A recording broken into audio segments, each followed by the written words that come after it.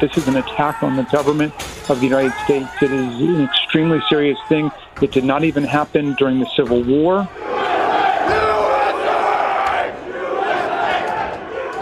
Welcome to The Ticket. I'm Isaac Dover. This week, the President of the United States incited an attack on Congress. They are telling members of Congress to shelter in place. They are evacuating members of the House and Senate from doing their constitutionally prescribed duties. A mob of Trump supporters stormed the United States Capitol on Wednesday.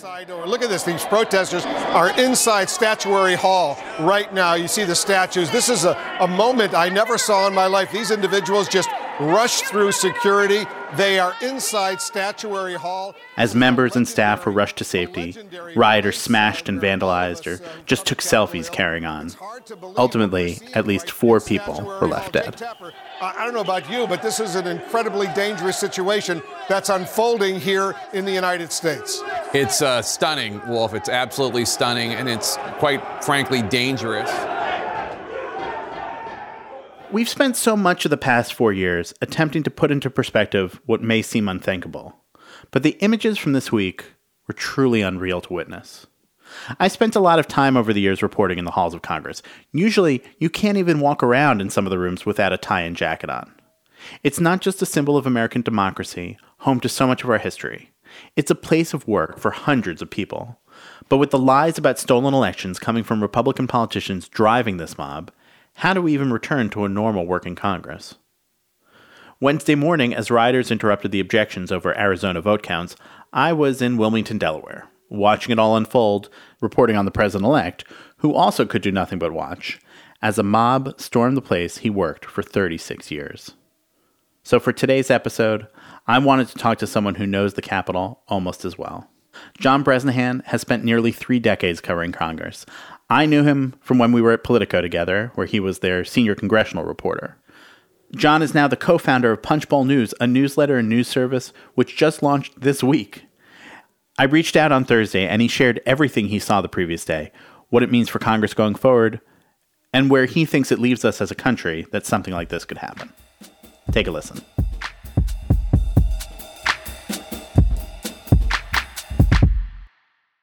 John Bresnahan, thanks for being here on The Ticket. Thanks. You have been through a lot of stuff at the Capitol. You were in the Navy long before you were a reporter, right? What is the moment at which it becomes clear to you that it's cracked? And is it a scary moment when that happens? I didn't feel particularly scared for myself personally. I was scared for everyone. So I had been in the House chamber and they were doing the debate over the Arizona ejection. So we're in the House chamber and it was kind of a weird scene because the Republicans were sitting on the floor and they weren't socially distancing. They were all there. Democratic members were sitting in the gallery. It was kind of weird. Probably 50 members sitting around me, Democratic members. And I could hear them talking and everything. And then my colleague, Jake Sherman, starts bugging me. He's like, look, there's a problem with the security fence outside. The police erected this temporary security fence. So I got up out of the chamber and walked out. You can't hear anything. And so I go outside. And then once I get outside the chamber, you can hear the crowd. I'm on the 3rd floor of the Capitol. So I ran down to the 2nd floor, the rotunda, which is the big dome where you can see.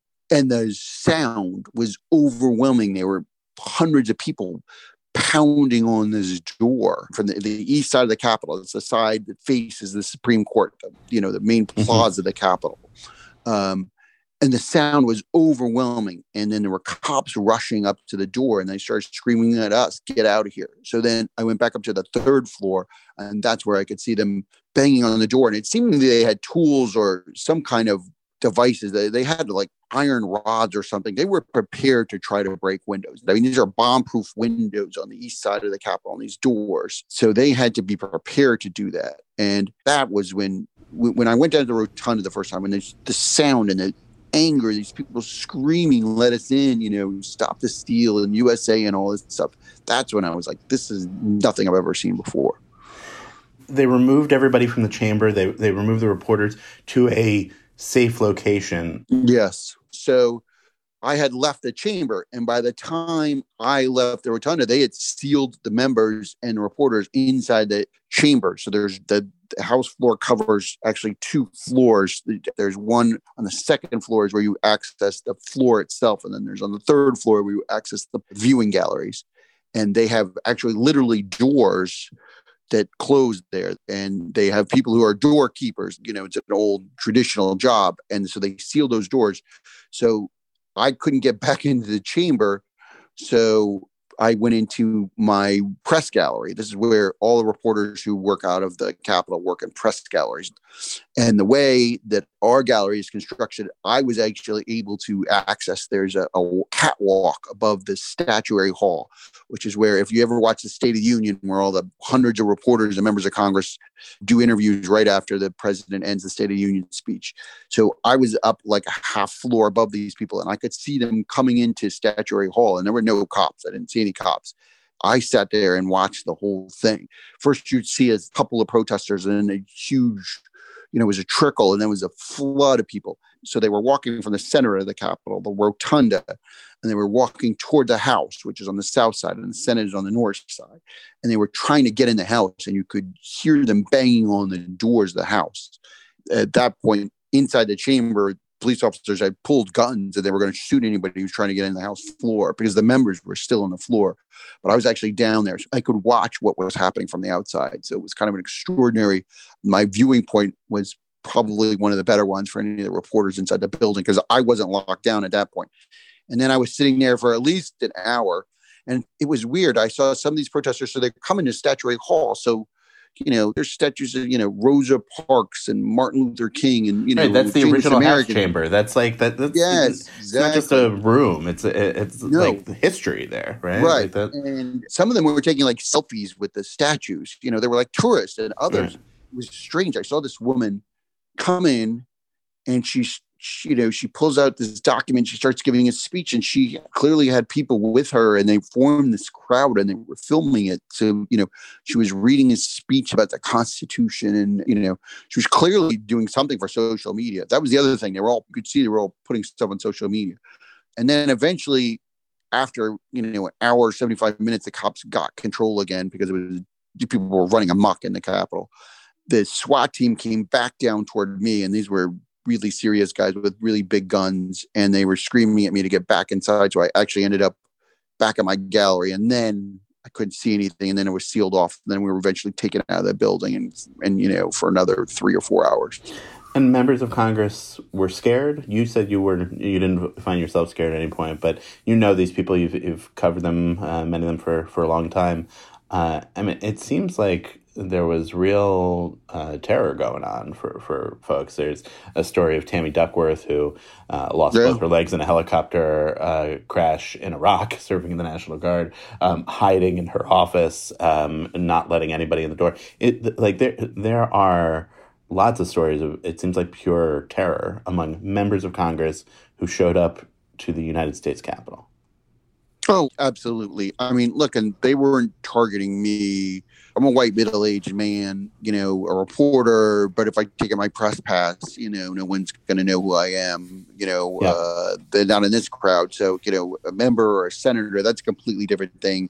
A person of color, Nancy Pelosi, somebody like that they could direct their anger toward, that, clearly raging at, Pelosi and everything she stands for. I think the members, it's a completely different scene. And I talked to a bunch of members, and they were scared. Remember, this extraordinarily angry mom got into the Capitol. They hadn't been searched. They could have had guns and knives and other weapons. And, we did have one shooting there. Yeah. And there were actually 3 other people said that the Capitol, that died of medical. We don't know exactly what it is yet, but some kind of medical incident there. I do know that there was one police officer was getting CPR. I know that. So I hope it's not a police officer, but I don't have any reason to believe that it is. But, look, if I was a member, I would have been scared too. You were at the Capitol at a lot of other major moments. You were there on September 11th. I was. How does what happened on Wednesday compare to what you have seen there before? There's nothing really that can compare it. I mean, at one point yesterday, some protesters had gotten in, but they were trying to open the doors so they could let in more of the other protesters in. And one police officer in riot gear was like pushing them, trying to push them out, and they were fighting with him, and he got knocked down and he was lying on the ground. And I actually ran down and picked him up, and then two of his colleagues came and got him. But like, I mean, the idea that, they were attacking police officers to get inside the building, and that, a reporter had to like physically help pick up a police officer and drag him to safety from a crowd. I mean, it was just, there's nothing I've ever seen like that. I was there in 1998 when the two police officers were shot. I was there in 2001 and 9/11, which was just terrifying, but,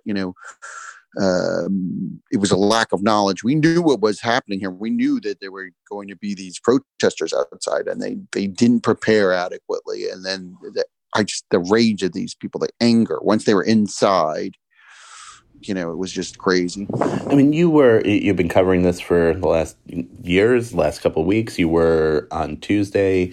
I saw you tweeting from being at one of the rallies that was outside the Capitol, sort of in anticipation of what Wednesday was going to be. It didn't seem until it started like things were going to go crazy, it sounds like. There was probably 500-600 people on Tuesday, including Mike Lindell, the My Pillow guy, and Ali Alexander, the organizer of Stop the Steal. I mean, they were using some pretty incendiary language, and that was a group called, Moms for America. They were, talking about rebelling and civil war, and so it was concerning. But, you never think, well, I mean, the Capitol Police are a really interesting force. I mean, they have to deal with, when the Capitol is, remember, it's a the working capital of the United States, but it's also, an office building, and an old one at that, and, a museum and a tourist destination, and really a symbolic heart of the American democracy. And so they deal with protests. They deal with people from all over the world coming there, and they want to be heard, and they want to be seen, and they suffer from all sorts of issues.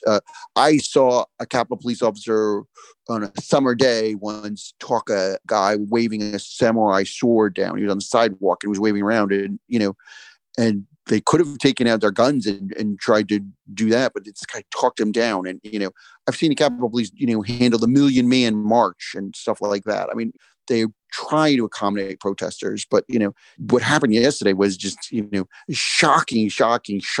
They underrated the size of the crowd or the intensity of the crowd, or both. And and then there's a lot of people criticizing the force, saying officers were too accommodating of these people, and some officers waved them in. And I don't know if I believe any of that.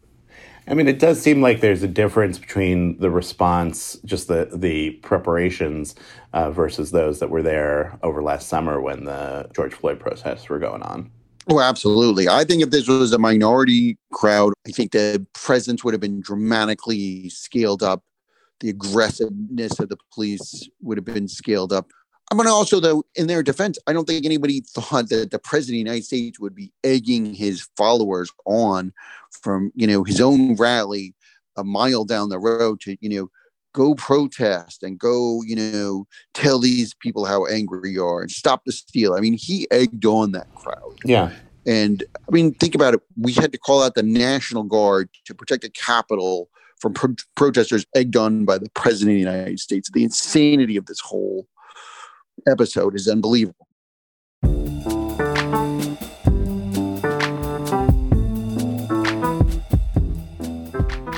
We're going to take a short break. We'll have more with John Bresnahan in a moment.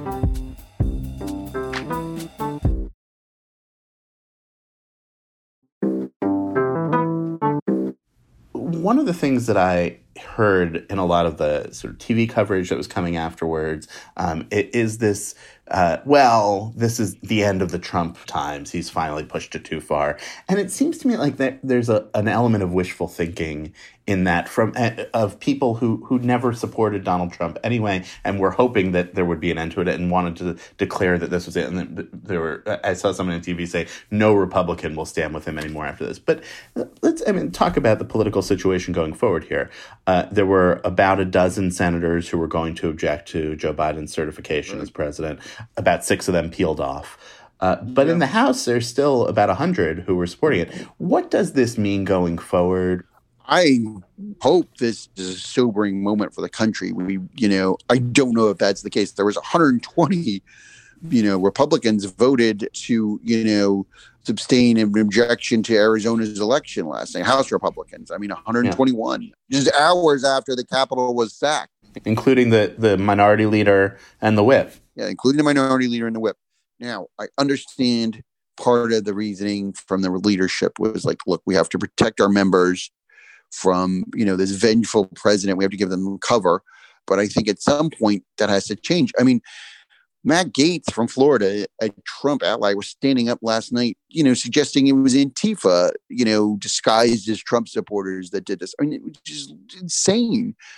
I saw that crowd. I was right there watching hundreds of them. That wasn't Antifa. And there was a fight in the middle of the night in the House floor, and Connor Lamb is a congressman from Pennsylvania who is a veteran himself. He said, "We know that the attack today didn't materialize out of nowhere. It was inspired by lies, the same lies that you're hearing in this room tonight, and the members who are repeating those lies should be ashamed of themselves. Their constituents should be ashamed of them." He is a Democrat. He was talking to Republicans. This created, in the middle of the night, a fight on the House floor over whether his comments needed to be struck from the record, which seems like a ridiculously quaint argument to have given what was going on a few hours earlier in the hallways of Congress. Look, I don't know if the Republican Party changes direction after this. I don't know what happens to the Republican Party. We do have a two-party system, and one party can't be a reasonable partner in governing. We have a serious problem. We have an establishment Republican Party, Mitch McConnell, Kevin McCarthy, the establishment. And then we have the other Republican Party led by Donald Trump and whatever other elements that come under that, libertarian. It's attracted fringe movements, the white supremacists, QAnon, anti-vaxxers. It's Nazis walking around. Just the thing that I have found myself saying is that I remember saying to an editor 2 years ago about that if I had pitched a story to say that there were Nazis that were involved in some elements of the Republican Party in 2014, I would have been told stop being an idiot and hyperventilating. And now if I pitch a story to say there are Nazis that are involved in some of the elements of the Republican Party, I would be told by an editor, yeah, everybody knows that. Right? Yeah, right. And that's the change of what's happening here is very hard to process of what goes on. And, Congress is they have to show up in those chambers every day, in the House floor and the Senate floor, and theoretically work on legislation. It just doesn't seem to me like there's a real lesson that is being learned, despite the fact that most people watching this would hope that there would be a lesson learned. I don't know. I've watched, 1,000 Proud Boys march down Pennsylvania Avenue and go to the Washington Monument. I never thought we'd see anything like that. I don't know where this party goes. I don't know how the moderate, there is a place, of course, in American politics for conservatives. There has to be, that's, the proud tradition in this country. But, since the rise of the Tea Party movement, this element inside the party, and then, of course, Trump, the Tea Party led to Trump eventually. But then, you throw in social media and you throw in this, this anger, and I don't know where it goes. I don't know where the Republican Party goes. I think I'm hoping yesterday was a high water mark, and people say, God, we've got to change, but I don't know. Yeah. In the middle of all of this, the Republican Party sorting itself out, we're going to have a change in power. The Democrats will take the majority in the Senate because of those races in Georgia. So let's close with this. I guess you've covered a lot of back and forth. The House switches control, the Senate switches control.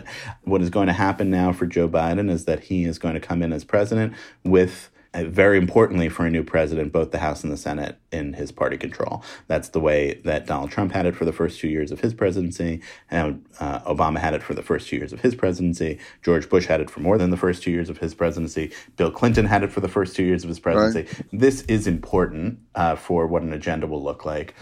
What happens as now we have this new alignment of power in Washington? How much does it change the way that things have been operating?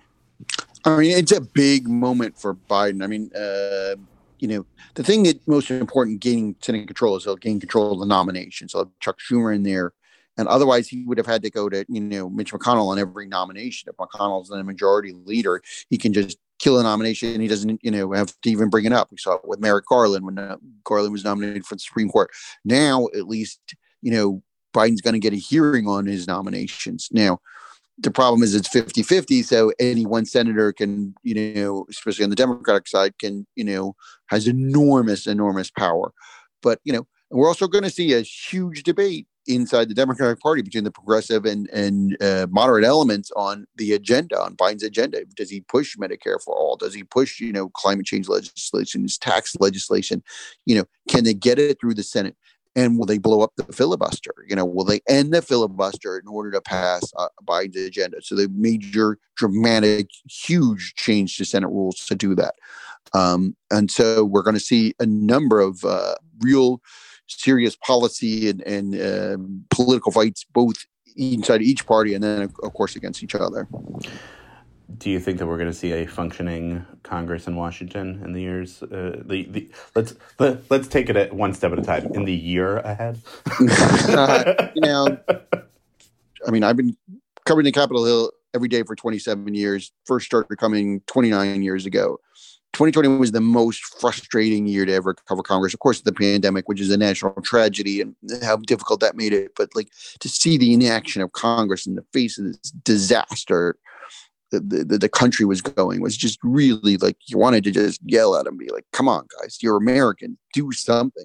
I think that we're going to see a very energetic Democratic majority in both the House and the Senate for this year. How much they'll actually able to get done, how much people will, if they try to defend their own political future rather than thinking about the country or their party, that'll be the issue. Does a senator say, I'm more worried about my reelection in 2022 than getting this bill passed, which I know would help people. People are going to have to start setting aside their own careers and do the right thing, for the country. And I think, they have to have the political courage to do it. So, I don't know. I think we'll see at the initial point of this Congress, I think, the next 6 months, I think we're going to see a pretty frantic legislative pace. Beyond that, we'll see what happens.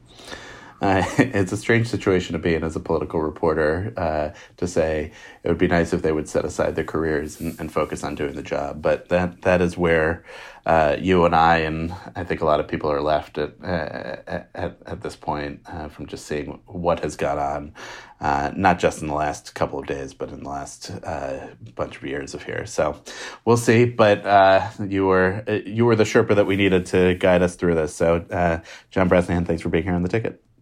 Thanks for having me.